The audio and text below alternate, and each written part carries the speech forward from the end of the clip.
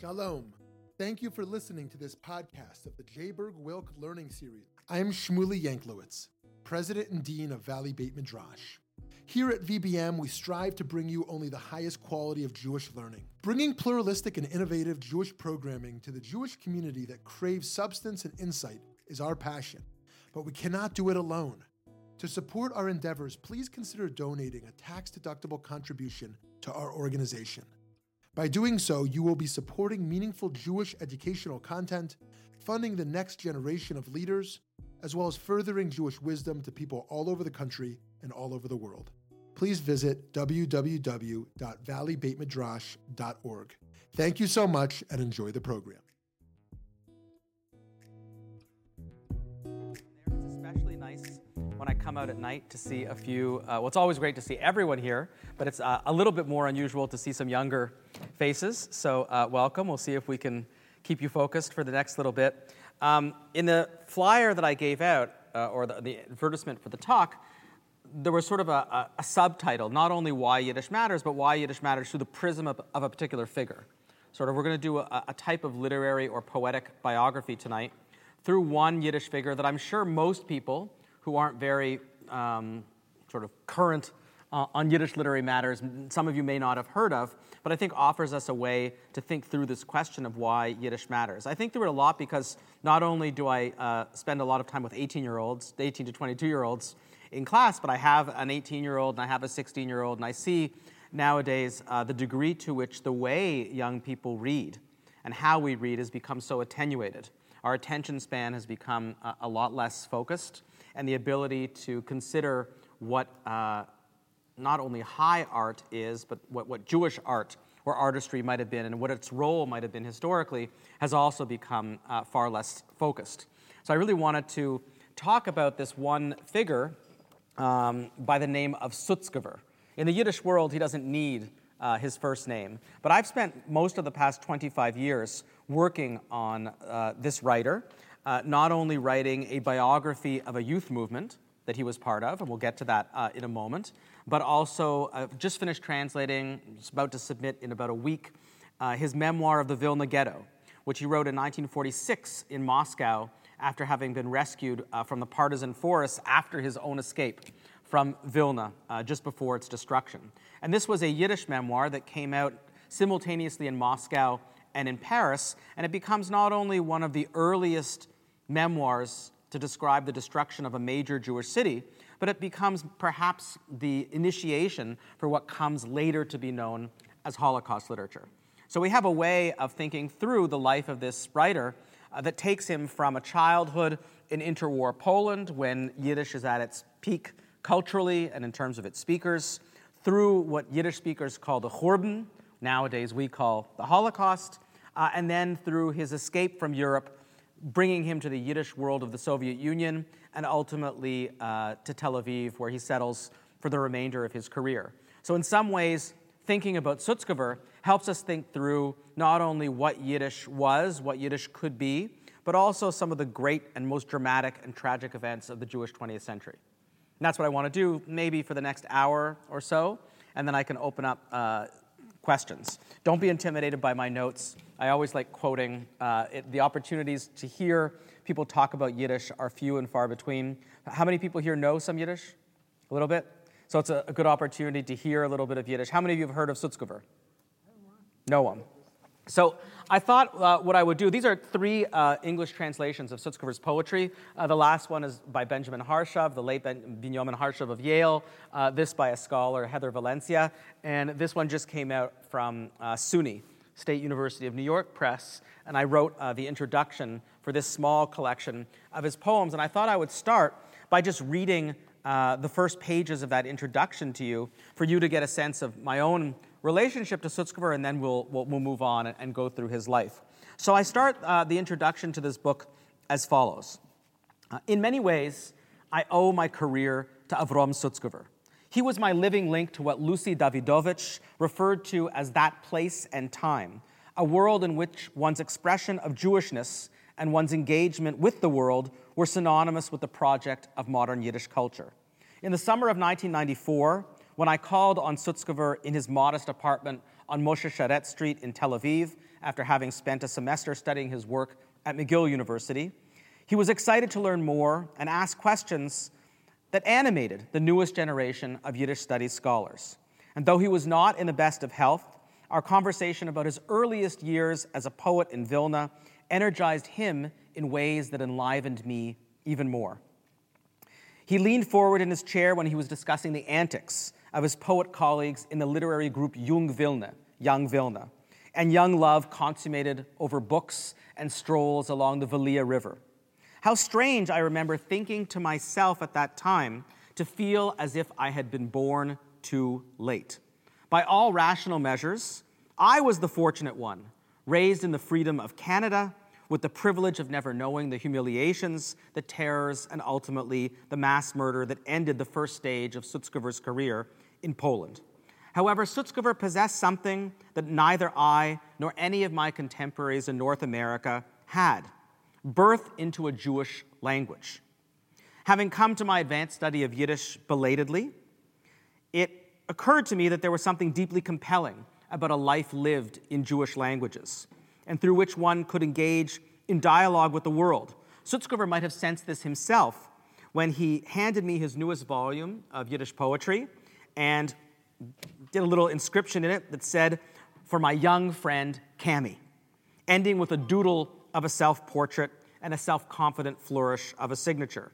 And his career had been marked at various moments as a mentor, and I appreciated this encouraging gesture.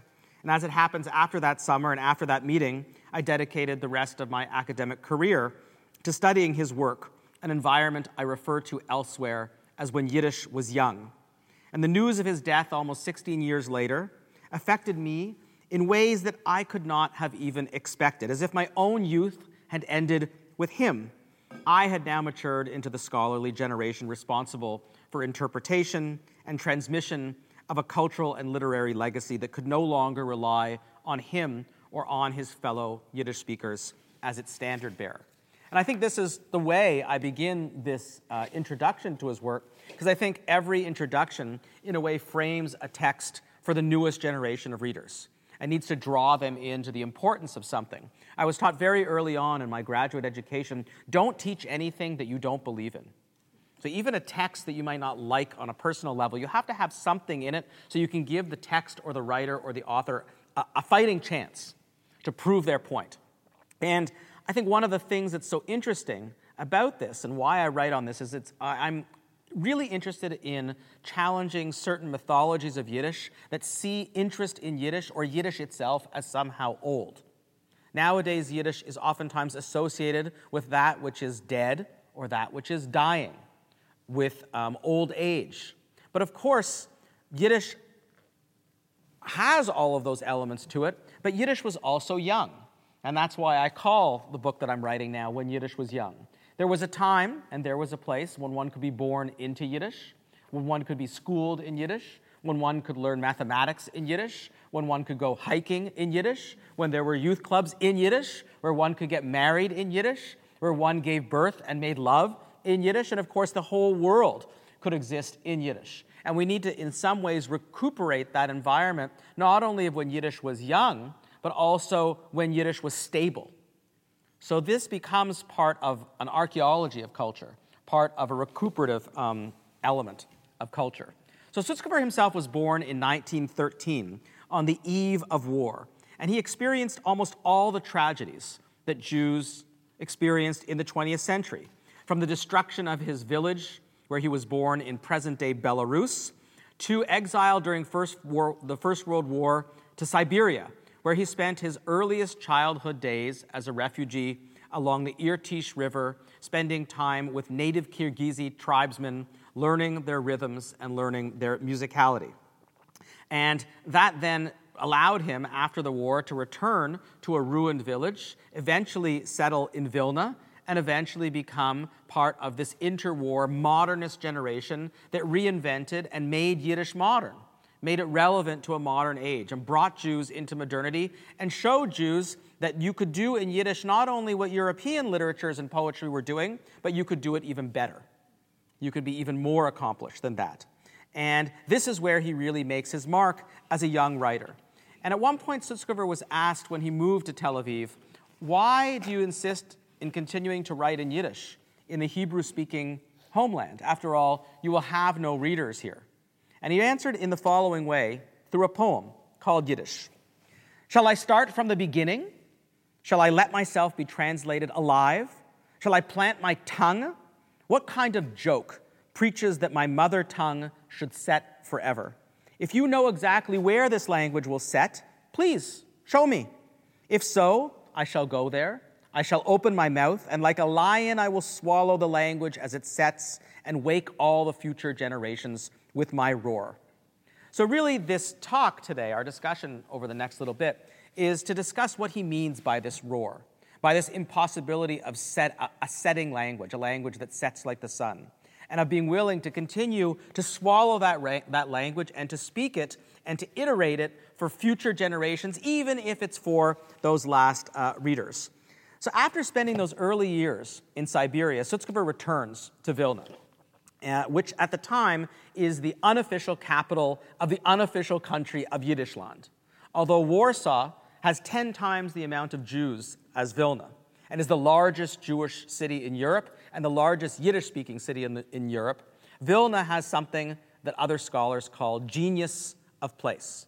And when we talk about genius of place, what we mean here is a city that is committed to the cultural production, that is committed not only to rabbinic culture, but is also committed to modern Jewish culture, that is as committed to the politics of the street, whether that be socialist Bundism or Jewish communism or various manifestations of left-wing to right-wing Zionism, to different manifestations of Yiddish literary culture, including being the host and the site of the only institute for the advanced study of Yiddish in Europe at the time, YIVO, the Jiddische Wissenschaftlicher Institut, the Yiddish Scientific Institute. So he comes of age in really one of the best places where a poet can gain an education.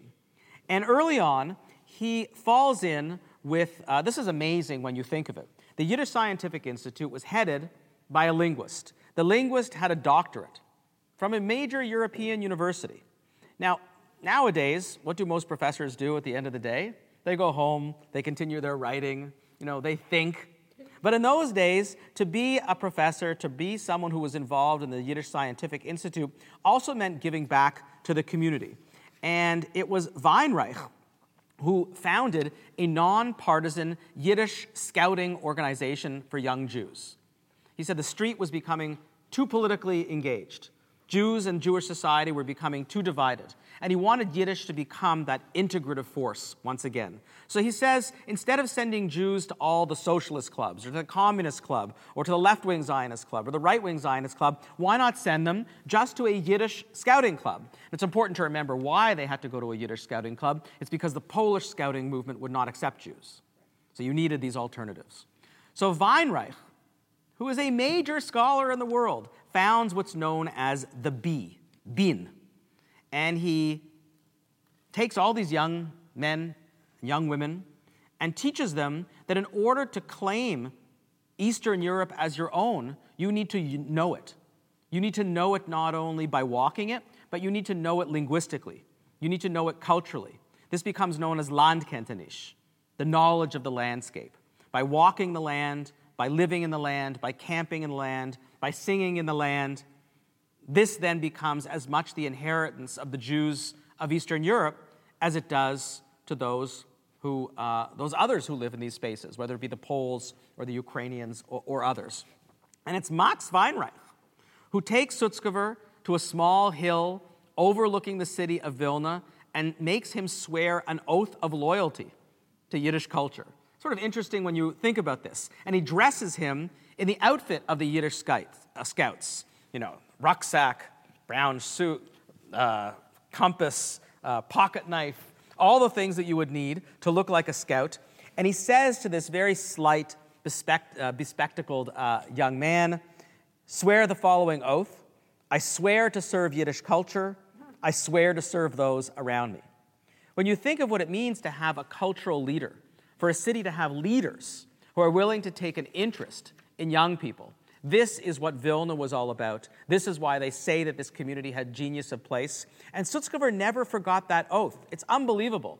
How many things do kids pledge to their friends or to one another when they're young people. And then as they get older, they forget. But that idea of I pledge to serve the Yiddish-speaking community, I pledge to serve the Yiddish world, becomes something that he actually takes literally. Not just something as a lark, but something that then organizes his entire life's mission and allows him to turn to Yiddish as a way, I'd like to call it, as a form of secular liturgy.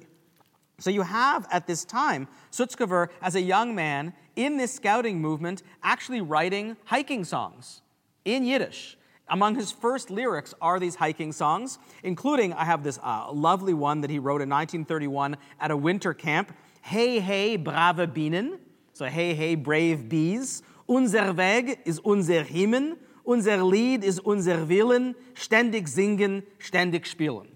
It's great. It's youthful. It's not going to win any poetry awards, but, hey, brave bees, our path, our way is set out in our hymn. Our song is our will. We should always sing. We should always play. And I think that sometimes things that are most simple can have a complexity of their own. This sort of, you see in Sutzkever, even in 1931, at an interwar period that's just on the edge of the rise of Nazism, where communism is already on the roll just across the border, where Polish nativism is already all around one. You have him writing in Yiddish, not woe is me, what's going to become of my community, what's going to become of Yiddish.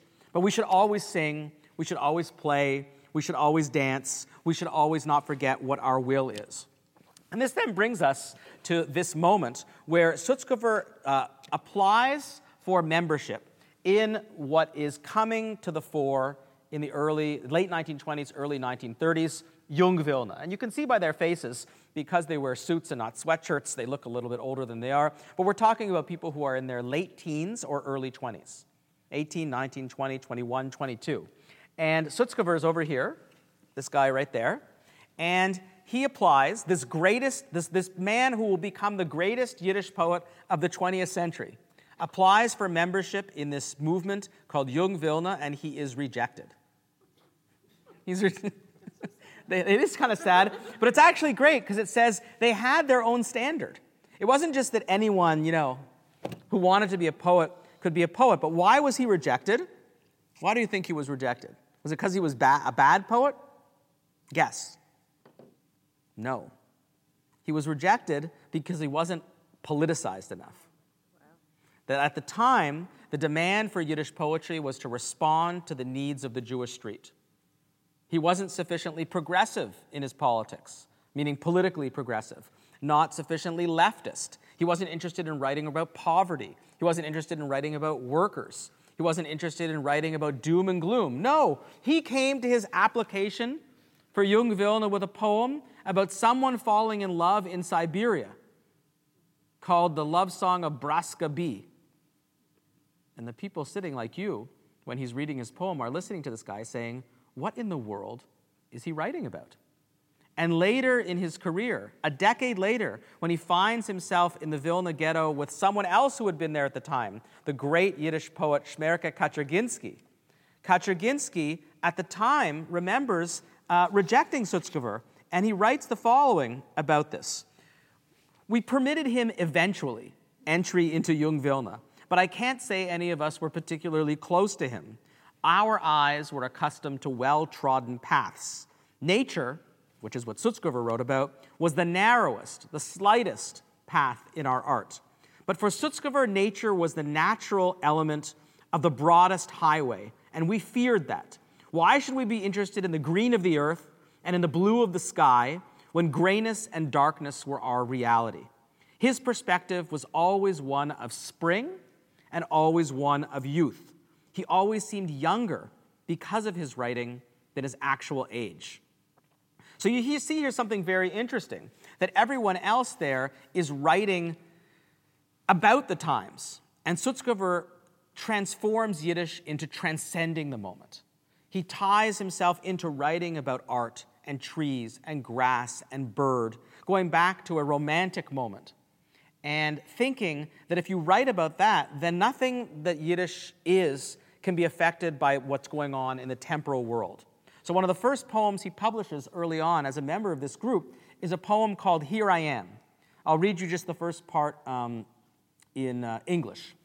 Here I am, blooming as big as I am, stung with songs as by fiery bees. I heard you calling me from the shining dawn and rushed to you through night and dust and sweat. For those of us who know even the tiniest bit of Jewish text, when you begin a poem called Here I Am, what is that hearkening? What word? Hineni, right? Who said Hineni at various points? So Avram Avinu, Moshe, some pretty big names. And what are they responding to when they say Hineni? God.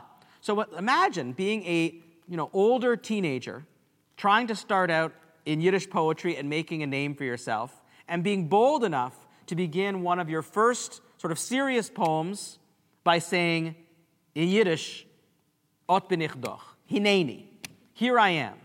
But who's calling you in 1932, 33, 34? Sutzkever is not being called by God. His Hineni response is to the muse of art, to the muse of Jewish art itself. And that's who he's responding to.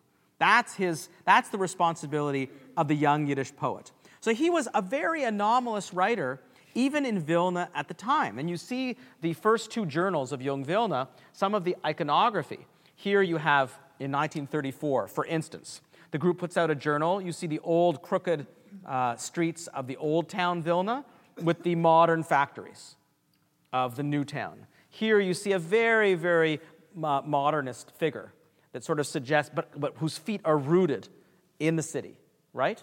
So you have here an attempt to sort of to convey to readers that we are with it. We are going to respond to your needs. And if you open this up, these are stories and poems about the plight, the everyday plight of individual residents, not only of Vilna, but of the Jews of Eastern Europe themselves.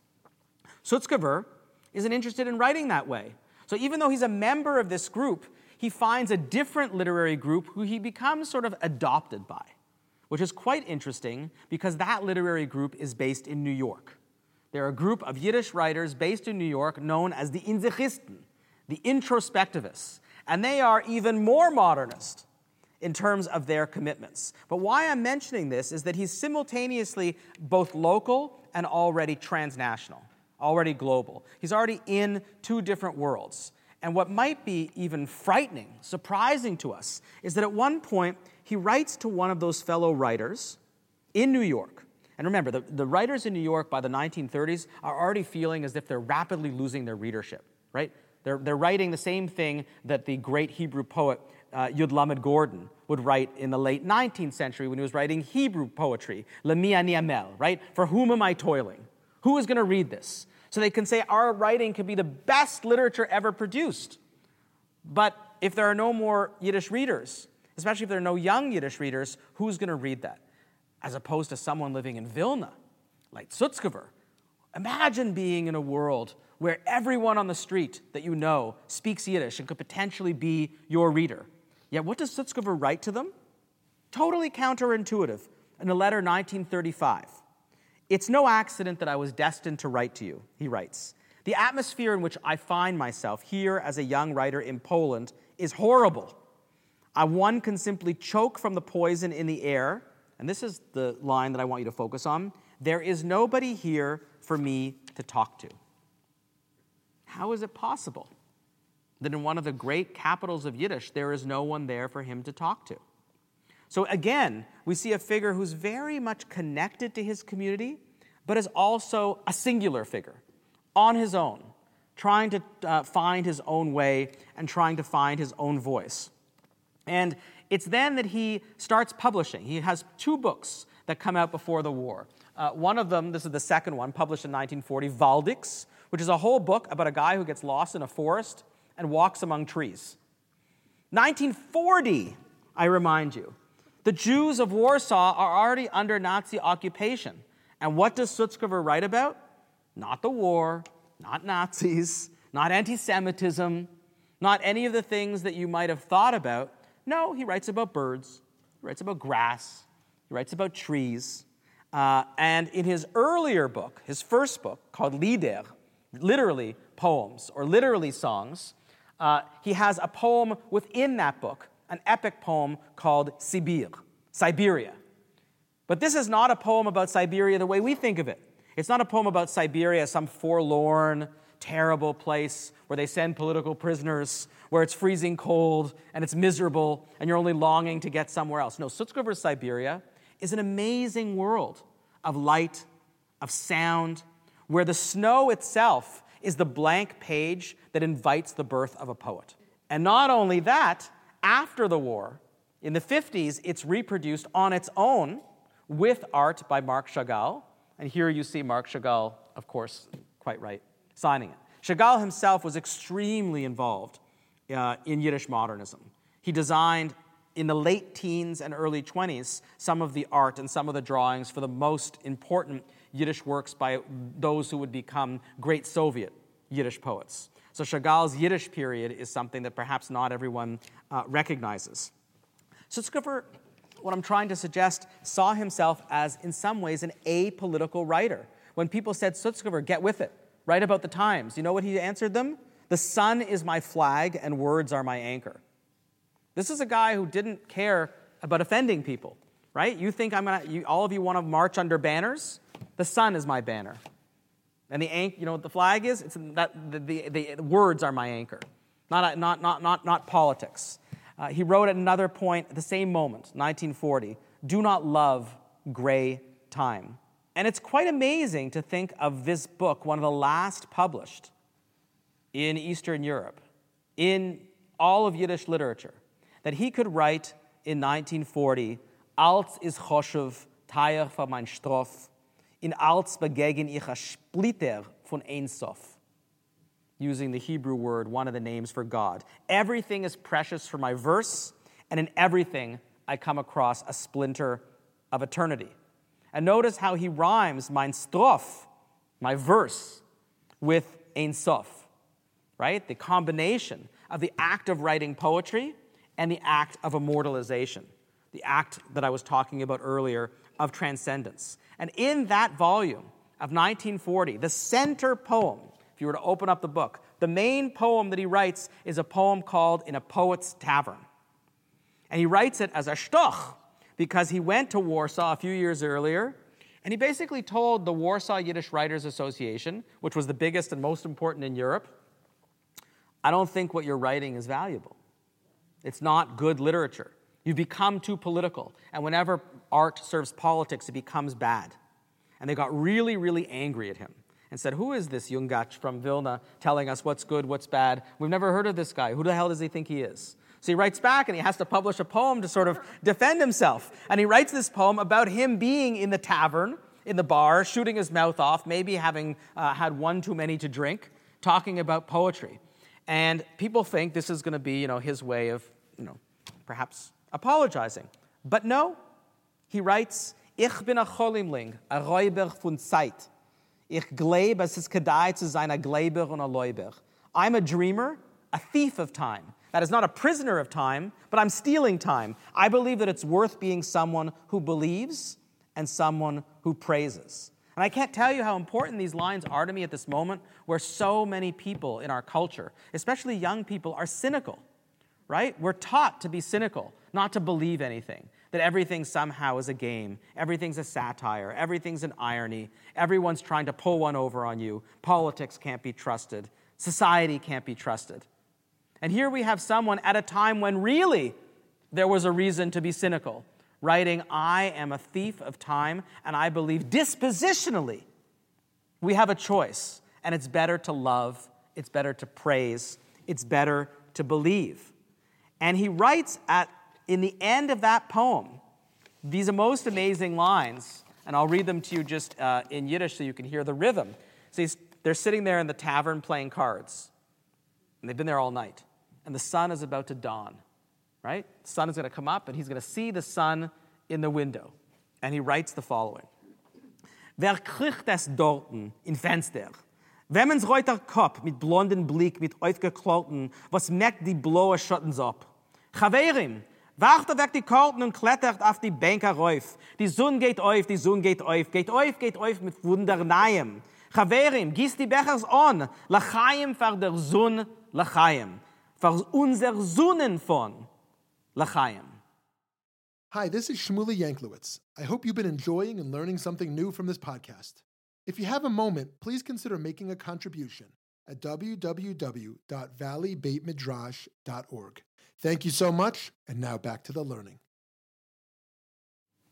Who's creeping there? I'm translating. What's that in the window? Whose red head with the blonde, bright gaze is wiping away the dark evening shadows? He's talking about the sun rising. Friends, toss away your cards. Climb on the benches. The sun is rising, rising, rising with wonder anew. Friends, refill your glasses. Cheers, l'chaim, to the sun, to life, to our Zuninfon, to our sun banner, to our sun flag. That is not politics, but art, nature, life, regenerative forces, l'chaim. 1940. This comes out in book form. Scratching their heads, right? This is the young Sutzkever on the eve of war. A new movie has just been released, a biographical movie called Black Honey. There's a really great translation. If any of you can get this film for a local Jewish film festival, it's a great movie that will provide you another insight into Sutzkever's life. But of course, then there's the next chapter. And one would think that because Sutzkever was so into nature, so into joy, so into regeneration, that an event like the Churban would have in some way reduced what he was able to do. One would think that because he wasn't able to be in Span, sort of in the saddle with his fellow writers politically, that somehow he just would have melted away and quieted away. No. He remembered the pledge that he gave to Weinreich. And Sutzkever becomes, I would argue, the most important Jewish writer to write about the Holocaust in Yiddish, period. I can name others who are equally important, but if we're looking at his total lifespan and what he's been able to write, Sutzkever spends the entire time that the Vilna Ghetto exists in the Vilna Ghetto, not writing only poetry, but also joining the underground partisan movement. So he joins, and he's known to be a partisan fighter. He becomes part of the Papierbrigade, the Paper Brigade. There's a wonderful new book about this by David Fishman of the Jewish Theological Seminary, where he is charged with fellow Jewish intellectuals. Part of his slave labor job is to march every day to the Yiddish Scientific Institute, where some of the great treasures from the libraries of Eastern Europe have been gathered. And they are told, you should choose the best stuff, and we're going to send that to Frankfurt, to a future museum, to a world without Jews, and the rest of it we're going to destroy. What Sutzkever and his fellow intellectuals do is try to save the best stuff, and in some cases to even bury it on their body, attach it to their bodies, and smuggle it into the Vilna Ghetto. Some of these things are found after the war, including his own poetry that he writes about this experience, including some of his own manuscripts that he writes after. You see that this is dated the 9th of April, 1943, and this is a poem called Zum Bruder, to my brother. So Sutzkever writes these amazing, amazing, amazing poems that are not only confessional poems about his mother who dies, or about his infant son who's poisoned only minutes after its birth in the ghetto hospital, or many of the people who are his own friends in Jung Vilna, who he had known, who disappear in the firing squad pits of the Ponari forest. But he also writes these grand epics for the time. What's his reaction to his young son being poisoned? Poetically, Yeah. he writes a poem called Zum Kind, to my child. But one would think that that would obviously he was personally devastated. But in terms of what comes out, it's a good question that you ask. He writes the following lyrics to that poem, Zum Kind. Because of hunger or because of great love, your mother will bear witness. I wanted to swallow you, child, when I felt your tiny body cooling in my hands like a cup of warm tea. Neither stranger were you nor guest. On our earth, one only births oneself. One links oneself into rings, and the rings then become chains. Child, the word for you would be love, but without words, you are also love, the seed of dream. How can you shut your eyes, leaving me here in the dark world of snow that you've shrugged off? I wanted to swallow you, child, to taste the future awaiting me. Maybe you will blossom again in my veins. That's his response. I mean, it's incredible. And he goes on in the ghetto to win the Ghetto Prize for the best poem of the year, for another poem that I think is definitely related to that incident, a poem called Keverkind, Grave Child, which is about a woman who's hiding in the old Jewish cemetery and gives birth to a child against Nazi law. And when the child is being born, the gravedigger is there, and the gravedigger yells, "The child must live, the child must live." There's proto-messianic elements to that. That poem wins him an award in the Vilna Ghetto. Another poem that he writes called Kol Nidre is taken out of the ghetto by a courier, and Sutzkever says, get this poem to the Yiddish writers in Moscow. Because, of course, Moscow is fighting the Nazis. And that poem makes it through the partisan forest, through partisan channels, and makes it to none other than the great Yiddish poet Peretz Markish, and eventually into the hands of Ilya Ehrenberg, who has it translated. There's a reading of it, and eventually it will be published, including an article after Sutzkever is rescued, in the pages of Pravda, in Russian, which makes Sutzkever essentially a household name. So we have here someone who sort of lives poetry. It's not only the poetry is important to him, he lives poetry. And if this works, let's just listen to his own voice talking about this. We'll see if this works. Let him talk for 2 seconds about his own poetry.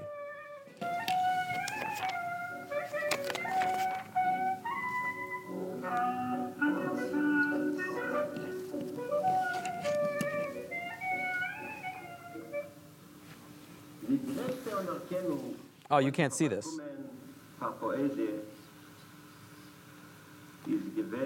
So he's saying the greatest recognition that I've ever received for poetry was the prize that I received in the Vilna Ghetto for my poem Grave Child.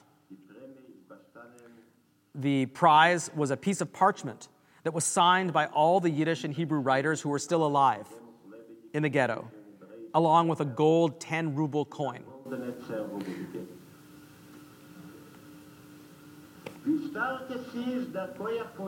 I became convinced of how strong is the strength of a poem, how strong the rhythm of a poem can be in March 1944.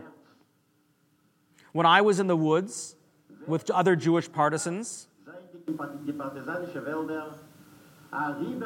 and had to cross a minefield, a field that had been sowed with mines, and no one knew where the mines were in the field. I saw people blown apart. I saw a bird which had no common sense and had apparently set itself down on one of those mines and was blown apart. How? What direction should I turn? Where do I even think of placing my foot? One movement is death, not stepping is life. So I internalized one of my own poetic rhythms. And by following the rhythm of a poem I had written, I traveled for 1 kilometer through the minefield and made it out. And maybe now you could remind me of what melody it was, what the rhythm of the poem was. I don't remember. Not important. I mean, that's an amazing story when we think of that, right? How does he think his life was saved? By reciting one of his own poems and taking a step to the rhythm in which that poem was written.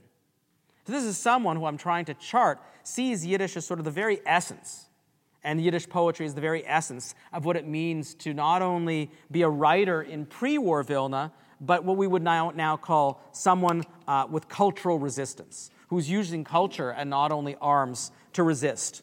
And when he leaves Vilna, and he makes it eventually and rescued, I said, goes to the Soviet Union. He spends a little more than 2 years in Moscow, writes a memoir of the Vilna Ghetto between there and between going back to Vilna after its liberation. And that'll soon, hopefully within a year, be out, and you'll be able to read that for yourselves. And he returns to the city when it's liberated in July 1944, and immediately gets to work helping other Yiddish writers and Jewish intellectuals to discover many of the things that they themselves had buried before the war, including some of his own manuscripts, and including some of the other memoirs that were written by the great inhabitants of the Vilna Ghetto. And it's only later that the Soviets invite Sutzkever to testify on behalf of Soviet Jewry at the Nuremberg trials. And this is an image of Sutzkever at the Nuremberg war crime trials, standing up, and he refuses the judge's invitation, which wasn't really an invitation, it was sort of sit down. He refuses to sit down. He gives his entire testimony standing up. And he writes in one of his memoiristic pieces later, I insisted on standing up because my testimony was like saying Kaddish over the dead. And he speaks in the same cadence that you just heard him speak. But eventually he realizes that in the same way that Yiddish did not have a future under one totalitarian regime, it would not have a future under a second totalitarian regime. And although he would have been welcome to stay in Moscow and to join the Soviet Yiddish writers who themselves were purged by Stalin a short time later in 1952, Sutzkever decides to take his repatriation, goes back to Łódź, goes to Paris, and eventually will make it to Tel Aviv, but not before he writes one final epic poem that he calls To Poland, to Poland. And this is a poem of bitterness, a poem in which he quotes Polish poetry itself. And where does he imagine himself going while he's walking the streets of destroyed Warsaw now? He imagines himself going to the Okapowa Street Cemetery, the great Jewish cemetery that's still intact in Warsaw, and stands before the grave of the great Yiddish prose writer Peretz, the Yiddish writer Dinesen, and the tomb of Ansky, author of the drama The Dybbuk. And on the walls of Peretz's tomb, what is written there? Words from his great play Die Goldene Kette, The Golden Chain, about a Hasidic dynasty in which a rebbe, refuses to make Havdalah, which is, for his followers, an impossibility. You go to the Rebbe to hear Havdalah so you can begin your week. If there's no Havdalah, you can't continue in a Shabbos state all along. And the Rebbe says, no, I'm not interested in small Jews. I'm interested in great Jews. I'm interested in Shabbos-dike, Yontiv-dike Yidden, Sabbath and festival Jews. And I won't make Havdalah until those Jews come about. He writes this before World War I. And when he's buried, those words are etched onto the side of his tomb.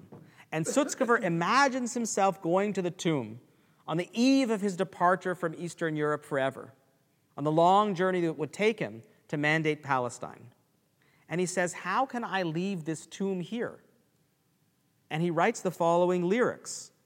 It's amazing. How can I leave behind all that there was in this valley of sorrow? How can I raise a monument to the total emptiness here? What can I do for a sign to appear that will show my grandchild's grandchild? He's really thinking ahead into the future. My grandchild's grandchild, all of our yesterdays tomorrow. What can I do now so that in 6 or 7 generations, tomorrow, they will be able to understand all of our yesterdays? And in that poem, he imagines taking the tomb of Peretz and Ansky and Dinesen on his shoulder and bringing it with him on his travels. He cannot imagine leaving them there. But he does make it to Palestine in 1947. And at that moment, he writes the following. I, who saw the destruction of my people, felt that we, the small remnant of Yiddish writers, could, with the power of our pen, put in a claim for the blood of Ponar. But how could we and must we put in our claim for the burning of our language on the bonfires? How? By giving it rebirth in the land of our ascent. That is, for Sutzkever, it was obvious that for a Jewish writer writing in a Jewish language, you went to a place where there were other Jews and where the aleph base, the alphabet of Jewish languages was everywhere. And he goes to the land of Israel and reinvents himself as a Yiddish writer there. And what does he do as soon as he gets there? I'll come back to this in a moment. he establishes in 1939 this journal. Now you'll know why I told the story. A journal called Die Goldene Kette, the Golden Chain. He names it after Peretz. So in fact, in the poem that he wrote to Poland, when he says goodbye, saying, I'm going to bring the tomb here, he does. And he establishes the most important Yiddish literary and cultural journal that publishes almost until his death in his 90s. From 1949, and at a time where Israel is just establishing itself and is hyper-Hebraized and is hyper-Zionist, he marches into the offices of the Histadrut, the Zionist labor union, not a huge friend of Yiddish, and says, not only am I planning on starting a Yiddish journal in Tel Aviv, but you're going to fund it. And they do, because now he has a reputation as someone who testified at Nuremberg. Now he has a reputation as someone who was a partisan fighter. Now he has a reputation as someone who survived the Vilna Ghetto. And it reestablishes Tel Aviv, of all places, as one of the post-war global centers of Yiddish culture. We must not assimilate into Israel, he writes. We must assimilate Israel into ourselves. And if the destruction was sung about in Yiddish, so too must the revival. And he goes on, one of the first articles I published, because I thought it was important to have this in the Yiddish sphere, was an article about Sutzkever's Poems of Zion, Yiddish Poems of Zion, in which he goes out for a number of years and writes poems not only about the landscape of the land of Israel, but also about the people of the land of Israel, writing about Jerusalem, where he says you can come face to face with eternity. The first poem that he publishes, or the first poem that's published in his multi-volume collected poems, is a poem that he dates to his arrival in Israel, a poem that he calls Shehechianu. But it's not the traditional Shehechianu. It's a Shehechianu for a Yiddish poet that goes as follows. Wenn ich wollt nicht sein mit dir beinand, nicht ottemen das Glick und Vedo. Wenn ich wollt nicht brennen mit dem Land, wo kann ich laden in Chovle Ledo. Wenn ich wollt erziehen noch meiner Kedo nicht mit Gebäuren mit dem Land, wo jeder Steindl ist mein Seder. Gesättigt wollt mich nicht das Bräut, das Wasser nicht gestillt mein Gummen, bis ausgegangen ich wollt vergeut und bloß mein Bänkschaft wollt gekommen. Now, there's a lot that one could say about this. Were I not at one with you, not breathing the joy and pain here? He's talking to the land itself. Were I not burning with the land, this land in its birth pangs, after my sacrifice over there? Were I not being reborn with the land where every pebble is my grandfather? Bread would not still my hunger. Water would not soothe my gums. I would have turned into a Gentile and expired, and only my longing would have come. And what's so interesting here is the word that he uses, vergoit.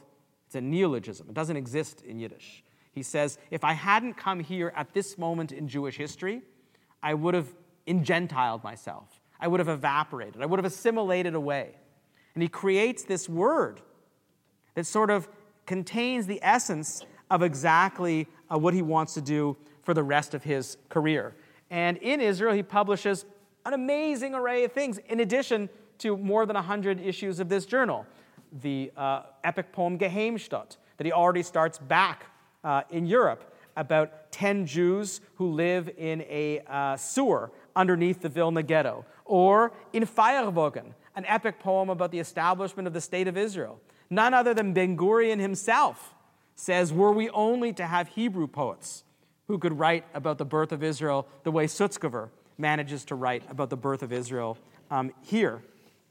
And I want to leave a few minutes for questions. So he goes on to strike certain bargains at the end of his life. He becomes far more philosophical, far more of an existential writer. This begins in the period after he writes these epic works, the period really 1974. And he writes the following that might be of interest to us. Inside me, a twig of sounds sways towards me, just as before. Inside me, rivers of blood are not a metaphor. Right? He's saying they're real. It's not just a metaphor. I have my veins. I have my own rivers of blood that are pumping through me. But there's also these metaphoric, historical rivers of blood that are also a part of me. And in writing about his mother and thinking about her, he writes, I myself am the memorial candle kindled by her fire. He doesn't need a yahrzeit candle. He himself is the flaming candle, the burning candle. And she is the fire. She is the material that in fact provides that with its energy. And when he recalls in another poem called Lieder von Togbuch, poems from my diary, the unique inevitability of my mission, transforming the transformation back into their sources, transform the clumps of clay back into human faces, transform the isolated mysteries, miles away from words, into rays that reach the depths of tears. That is the shorthand for the life force that's part of his mission. Trees are made into wonderful paper, he writes, but I, the reverse. I transform paper back into a tree of life, and I will graft myself onto its roots till the dawn of my birdsong. This is someone, functioning culturally, aesthetically, and I would argue spiritually on an entirely different level. This is the closest thing we have in Yiddish to religious poetry that's not religious. Right? He's not writing religious poetry, but he is writing religious poetry. He's writing it on a spiritual level. And by locating eternity in things that are the most ephemeral, things that are tiny vestiges of life, of everyday life, that then becomes what is most important. In one of his most famous poems, Wer wird bleiben, was wird bleiben? What will remain, who will remain? He doesn't provide some grand philosophical writing or a response about Jewish history. He writes the following: what will remain? Who will remain? Wind will remain. A film of foam, a flimsy cloud, a single syllable, a blade of grass, a drop of wine, a drop of dew. That's what will remain. That's what beauty is all about. So by the last years of his career, Sutzkever invited readers to take stock alongside him of what he had tried to accomplish over a career that spanned almost 70 years of his 97-year life. And he came to very great clarity about what he had accomplished. I'll end with his words, and then you can ask me any questions you want, either about him or about why Yiddish matters. Quote, "And your very first dream visits you in a dream." Right? He's already in his older age. "And your very first dream visits you in a dream. And your very last dream is pledged back to the first one." Concluding with the following: "All that is past, experienced, previous, now floats through me and through my temples like twilight clouds in order to relive that which was outlived and to see again that which was seen." And I think that's why I titled tonight's talk, Why Yiddish Matters. Yiddish matters because Sutzkever made it matter. And it becomes one of the sources that we can not only investigate, interrogate, and understand Jewish experience, but one of the ways that we can also continue to celebrate it. Thank you. Okay, we're right on schedule. Questions about anything that I said, or now it's time, because I know that when there are Yiddish events, people always have great Yiddish questions. Anything that you want to ask about the world of Yiddish, the world of Sutzkever, or anything else that's on your mind? Yes? The last 3 or 4, maybe 5 poems were more modern. Yeah. Is there one publication that has those in English? I would say the most comprehensive... So there's 2 ways. This one's out of print, but I still think it's pretty comprehensive. A. Sutzkever, Selected Poetry and Prose. And I would say, all of them show a different side of Sutzkever, but if you want him from the beginning of his career to the end, then you might want to find a library used copy of Harshav's translation. Heather Valencia's translation is amazing. It's much more scholarly. It includes a huge essay of hers at the end. It also includes a very interesting talk that Sutzkever gave at the Jewish Public Library in Montreal. And it also traces his career, but it's not as comprehensive as Harshav's. This one, translated by the American poet Richard Fine, is, I would say, a poet selection. It's not necessarily all the stages of Sutzkever's career, very, very minimal on the pre-war and the Holocaust period, other than the poem Siberia. And it's much more Richard's own reading of why Sutzkever matters to him, rather than an introductory reading for people who've never encountered him before. I asked that because there were 3 or 4 things you said at the end Right. that were very, to me, simple, direct. The poem about the tree turns to paper. Right. turns to paper into tree. Yeah, you can find it in Harsha. Actually, you can really talk to young adults about that insofar as, well, what does that really mean and where's that going? Yeah, it's always amazing to me when I teach. I'll be teaching Sutsukur this week, actually, when I return on Wednesday and then the following week. And my students, most of the time when they're like, oh, we're reading a Yiddish poet, he's a man, obviously he's died, so he's an older man, a dead man. Like, what could we possibly have to learn from an older, now dead Yiddish male writer? It's like, and the more I teach them, they can't get enough of him. Like, his poetry, in its modernist accomplishment but simplicity, they actually get it. They actually are thirsting for voices like this in their own culture. And he provides them a shorthand, an address for sort of thinking about a Jewish world of the past that's not only about Holocaust, right? It's not, but it's about sort of a life lived artistically, with mission, with purpose, with vision. I mean, that's I think what's the most interesting thing. It's the ability to see. There is still a prophetic possibility when reading a poet like Sutsukur.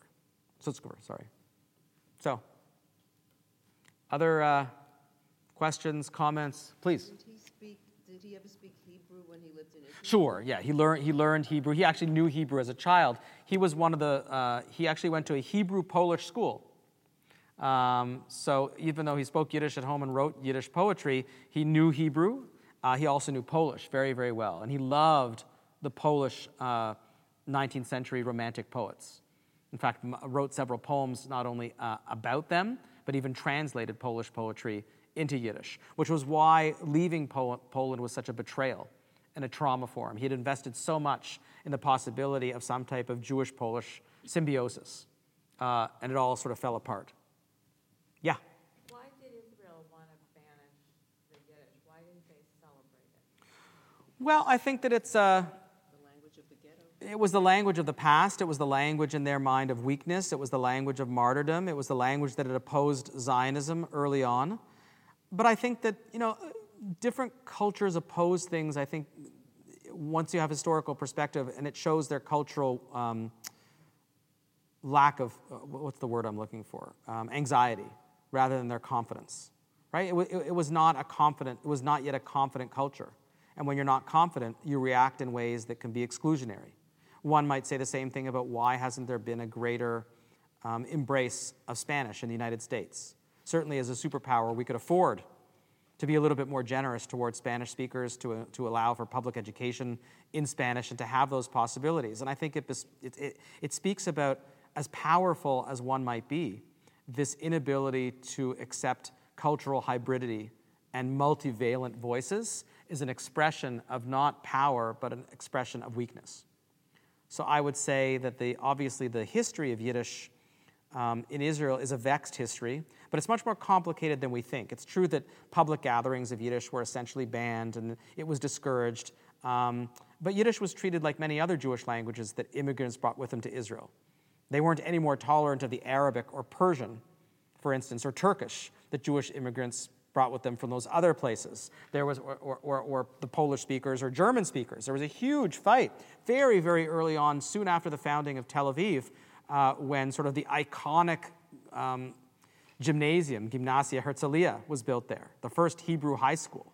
Because before that was built and before that fight was had, the assumption was that many of these immigrants were German speakers. Well, of course, you were going to educate your children in the language of European culture, and that language was German. And that was, very early on, sort of the language of that space, the language of Zionism, the language of ingathering, the language of return to origins, the only language that could transcend Jewish history in time and space, and the only language that you could build a culture based on immigrants and refugees on could be Hebrew, right? Because if you didn't insist on Hebrew, well, the Poles would want to speak Yiddish. The Polish Jews, the Jews from Yemen and Iraq would want to speak Arabic. The Jews who are German Jews would want to speak German. The Jews from here would want to speak that. You had to have some type of language policy that would integrate this community, of course, the effects of that is that you have tremendous cultural loss for all of these languages. Israel's starting to recuperate that. There's a huge boom now of interest, not only in Yiddish, but in Mizrahi, Arabic poetry, and these things are sort of coming back. Cultures work like a pendulum on a clock. If they go too far to one side, they swing back before settling. I always thought the pioneers wanted ancient language. Well, no, they wanted Hebrew because they thought that it was native to that space, which makes, sense. But of course, it came with its own. Well, then Yiddish started. Right. Yes. On the topic of does Yiddish matter, and you can help me with this, but, because my Japanese isn't that good, but was a Japanese linguist who wrote a Japanese Yiddish dictionary. Recently. And this was in the 70s. 28,000 word Yiddish Japanese dictionary, which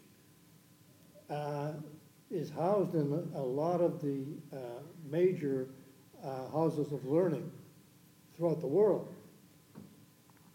And are you familiar with that work? I'm familiar with the dictionary, but there's so many interesting things that are going on nowadays with Yiddish dictionaries. Sort of there's an amazing new online dictionary and the first major English Yiddish dictionaries in a generation or two have recently just come out. And they're amazing works not only of linguistic research, but also of cultural research. So there's Yiddish, there's a fairly new dictionary of Yiddish and French, there's the Yiddish Japanese dictionary, there's the Yiddish English dictionaries, there's new Yiddish Hebrew dictionaries. The one thing that we don't have, which is in a way a huge loss for the field, sort of counterintuitive, the Yiddish dictionary never really got off the ground. That is a Yiddish dictionary in which the word is in Yiddish and the definition is in Yiddish. They only got through the letter Aleph. But it's multiple volumes because there's so many Yiddish words in Aleph.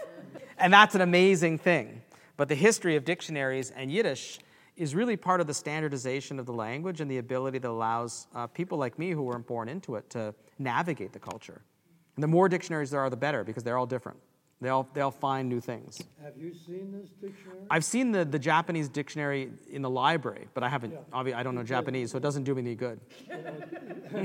Yeah. Evidently, Herd Museum has a copy, Interesting. as well as U of A and ASU, Okay. and it's there. There must be people who want it. Yeah, people who want it, go see it. It's good. But he said, in terms of why is Yiddish viable, he said to him, Yiddish is full of puzzles. It wasn't just a word, but where the word led him. Well, And yeah. yeah, there's a mystery and there's a spirituality to the language. Yeah, so I wouldn't, I'm very hesitant to endow words or languages with any type of esoteric feeling. So whether there's a mystery or a spirituality to Yiddish any more than what other people will say that Yiddish is inherently funny. I don't think a language is funny or spiritual any more than other languages. I think the people who speak it and use it will use it in different ways that will make it as such. But I think that it's true in the broader sense that a language is a key to a culture. And in order to understand a world, you need to somehow inhabit its language, or at least know that language. And if you're unable to understand it, you can't follow the directions where that language takes you. Cynthia Ozick writes about this when she's talking about the challenge of Yiddish in translation. So in her story, Envy or Yiddish in America, she says about translation that Eliyahu HaNavi is not the same person as Elijah the prophet. Right? So if I had to translate Eliyahu HaNavi, it would be Elijah the prophet. But she says they're not the same. When a Yiddish speaker talks about Eliyahu HaNavi, There's a whole host of embedded assumptions about what Eliyahu HaNavi is, what Eliyahu HaNavi represents, that just isn't there if you say Elijah the prophet. Elijah the prophet, she says, is like someone you could meet at a supermarket. What is that? What is Elijah the prophet? Moshe Rabbeinu is not the same thing as Moses, our prophet, our teacher. What the hell is that? Moses, our teacher? What is that?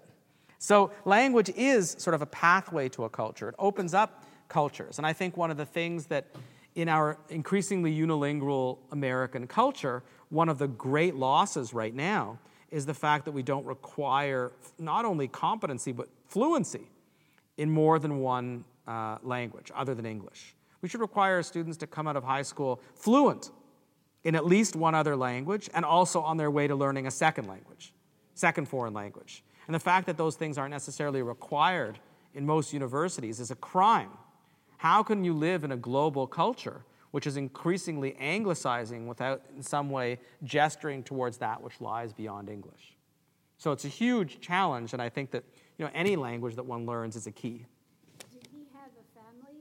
Yeah. Oh, yeah, he married. His wife was with him in the ghetto. She escaped with him to the partisans. She lived with him in Moscow. She eventually made it to Tel Aviv. He knows he had children. I know one of his granddaughters, who was played an important role in producing that film, and also did a play about him. And not only the film that was produced in Israel in Hebrew, for which I showed you the poster, but I suspect that within the next 6 months to a year, there'll be another film produced by a former Smith College student of mine that's being put out by the Yiddish Book Center that focuses on his granddaughter and sort of the third generation Israeli who sort of grew up without any Yiddish. Imagine growing up in Sutzkever's household and knowing no Yiddish, because the culture deemed it unimportant and uninteresting. So she's there's all these home videos, and my student, through the Yiddish Book Center, goes and makes a movie sort of about, Yiddish, grandchildren, recuperation, who this person was, what this person represents for Israeli culture. In many ways, he's the best unknown Israeli poet ever. And he's starting to now be known. The big goal is to get, streets. Lots of streets. You've made it in Israel when there's lots of streets named after you. Yeah.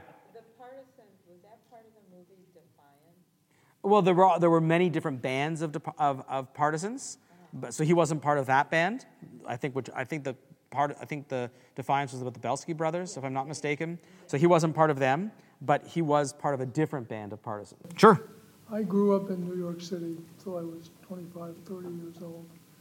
I was a third generation. My grandmother was still alive.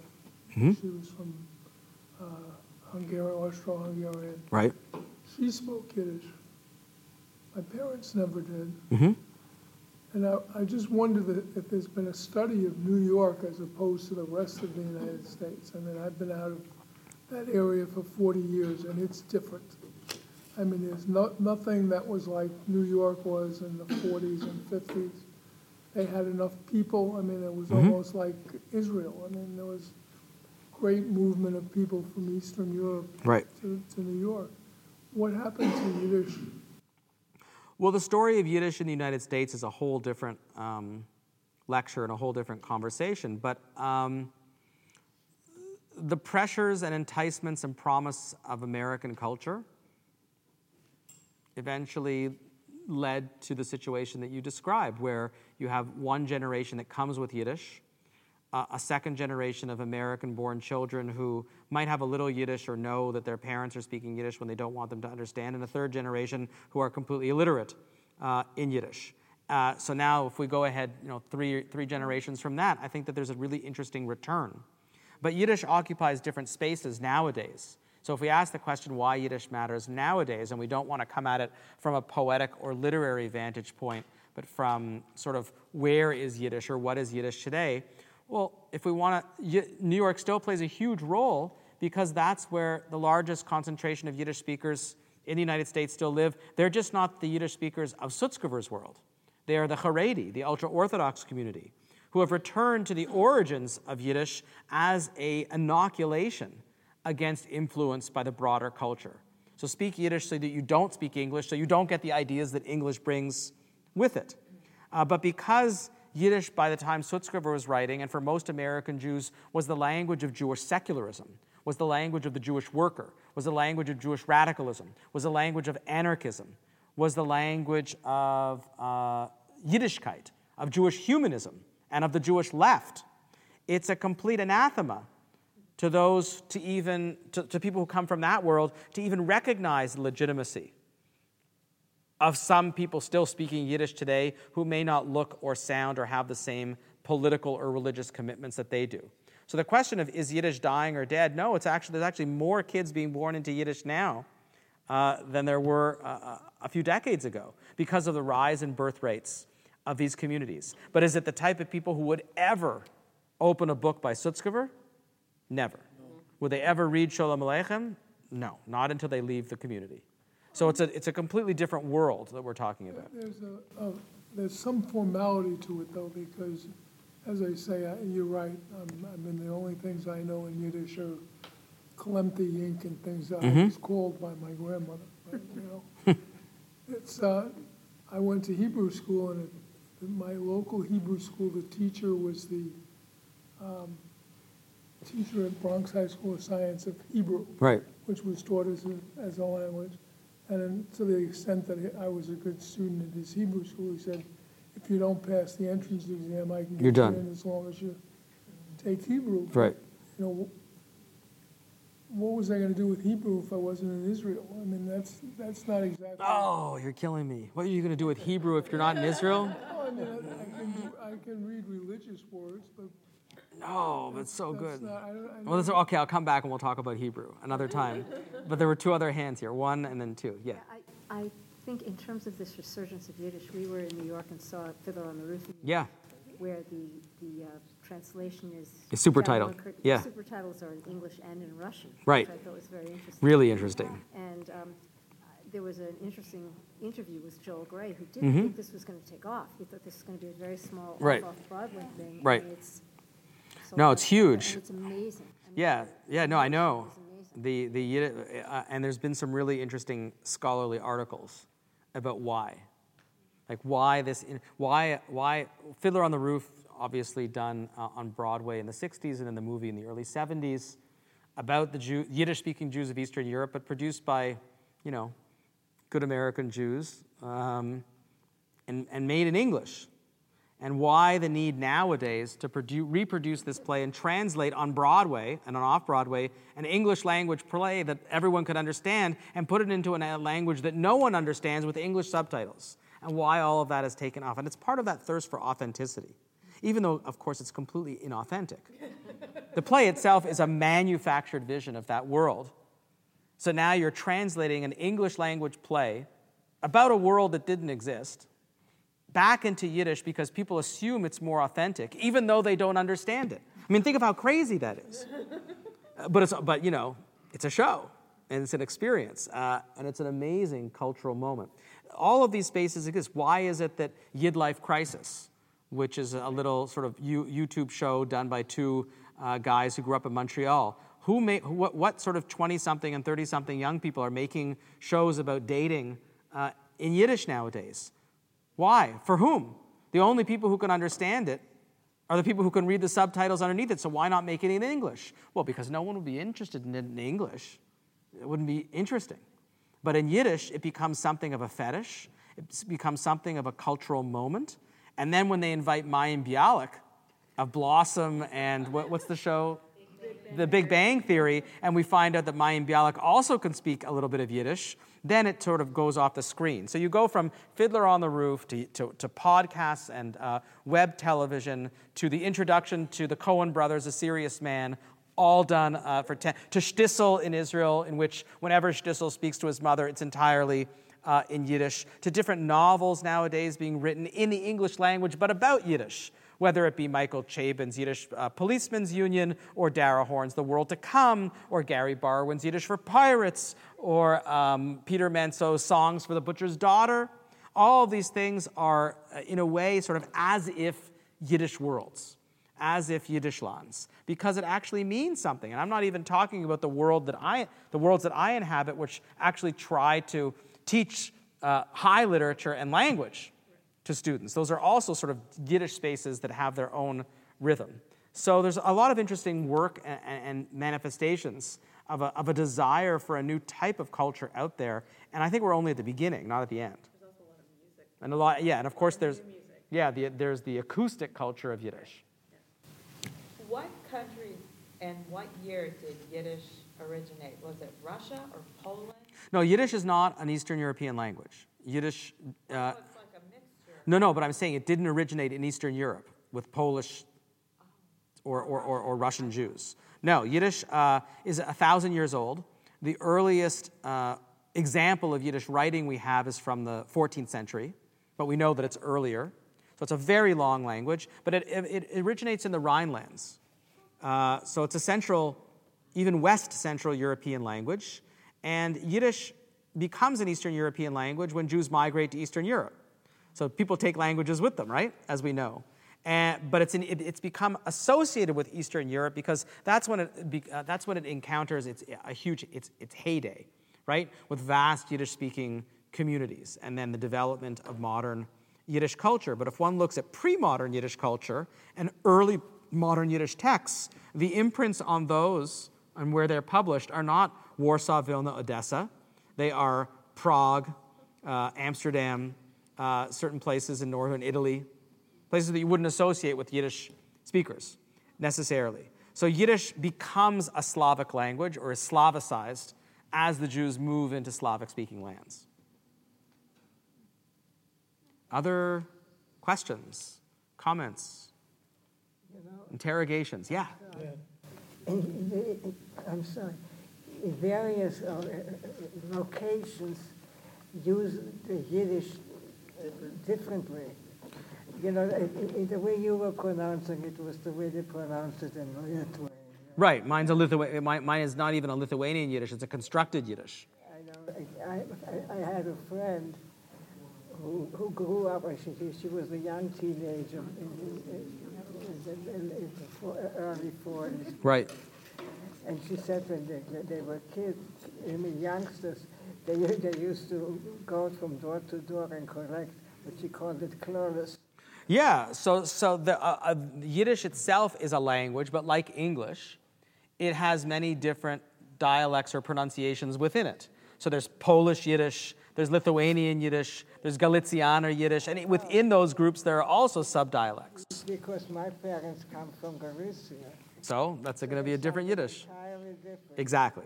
When my friend, when she was talking every time, she would say "azay." Exactly. But my mother would never say that word. Yeah, so there are even words that exist in one place in Yiddish that don't exist somewhere else.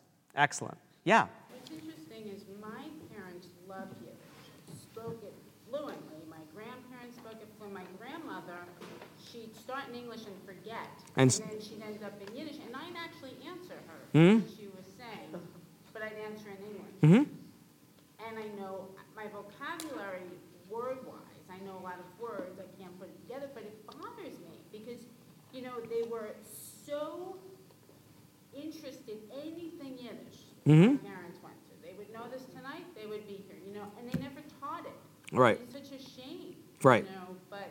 So now it's time to learn. Well, yeah, and what I was going to say is they used to sing in a Yiddish people's chorus in New York, and a lot of younger people started joining the chorus, not speaking the language, but wanting to sing in the chorus. Right.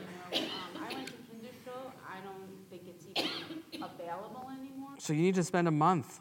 You need to take a vacation and spend a month at YIVO in New York or at Tel Aviv University or at the Book Center. It's just so unfortunate. It'll be away. And now, within a few years, the Yiddish Book Center in Amherst is publishing a new Yiddish book, and it's intended to be used with online learners.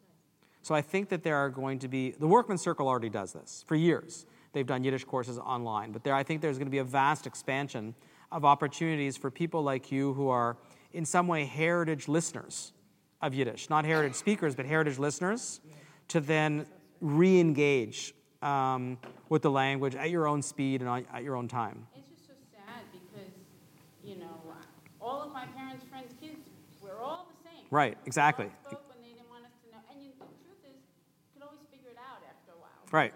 Because, you're around It would come back to you. So, Soon enough. Maybe one last question? Yes. I was going to ask the foolish question of the night. Yeah. Thank you, because you're the lead-in. So it's a twofold question. One is personal. Do your children speak Yiddish at all? No. No, my children have nothing to do with Yiddish. But I'm not, but remember, I'm not. That's the perfect answer for me. Yeah. Because Amy and I are blessed with a fair number of grandchildren here in town, and we're involved in a Reform synagogue, and I kibitz with them a little bit. I don't speak fluent Yiddish at all, but I know enough from my parents and grandparents speaking it. So when you go online and you go 40 Yiddish terms that everybody should know, Right. I think we all know these. So I've got a couple of grandchildren that understand Gaybeck and Gay Kakanap and Yam, all these things that they're supposed to understand and know, their own little secret codes Right. and things. But here's my question, because you're the expert. Where do you go for the things that you at least want them to start to hear and know, besides those ridiculous things? Well, it's hard. There's not a lot of great schooling or resources nowadays for sort of younger children to learn Yiddish from scratch. So I would say, apart from going to a Kinderland camp, if such existed, which your parents went to, of course, aside from joining once they get old enough into their teenage years a Workman's Circle class or other online resources, it's very, very difficult. You're right. And in some cases, it takes until one gets to college to really be able to lean into some of these questions. But there's places, for instance, like Yiddish Farm. There's an immersive Yiddish Farm, sort of where at least college-age students can go nowadays. But in terms of the resources, if you don't have a Yiddish teacher working with you or a fluent Yiddish speaker, it becomes very difficult. Oftentimes, when we want to use these things for our own students, I have to go back to like old Yiddish primers that were used in Yiddish schools for English speakers from the 50s or 60s or 70s. The truth is, it is fun for them. Yes. To get a feeling for these different older Jewish words Sure. that they know really are Hebrew. Right. And but there's other things. Better word, kibbutz. Yeah, and there's other things that you can read to them going very slowly. So, for instance, there's a new translation of Yiddish, the Yiddish Curious George. There's a Yiddish translation of The Little Prince. So if someone knew some Yiddish, and Winnie the Pooh, if someone was willing to sort of take some time, there are even real books that could be used in a very, very effective way that they would also recognize. But it's not. I think that we're at the stage where that stuff is being built, and a lot of the Workman's Circle institutions have been using these things for years. I'm not an expert on those, so I always direct people to their resources if they're looking for sort of that younger age. So.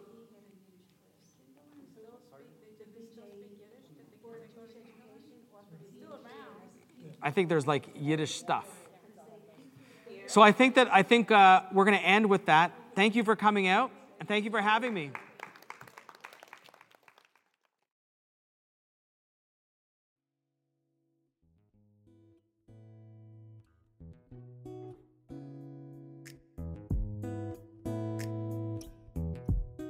Hi, this is Shmuley Yanklowitz. I hope you enjoyed listening to this fascinating lecture. At VBM, we strive to bring you only the best in Jewish educational programming.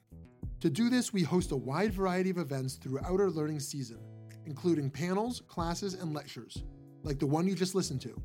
Please consider going to www.valleybeitmidrash.org and donating to VBM to support meaningful Jewish education in the greater Phoenix Jewish community, indeed all around the country and the world. Thank you so much for listening.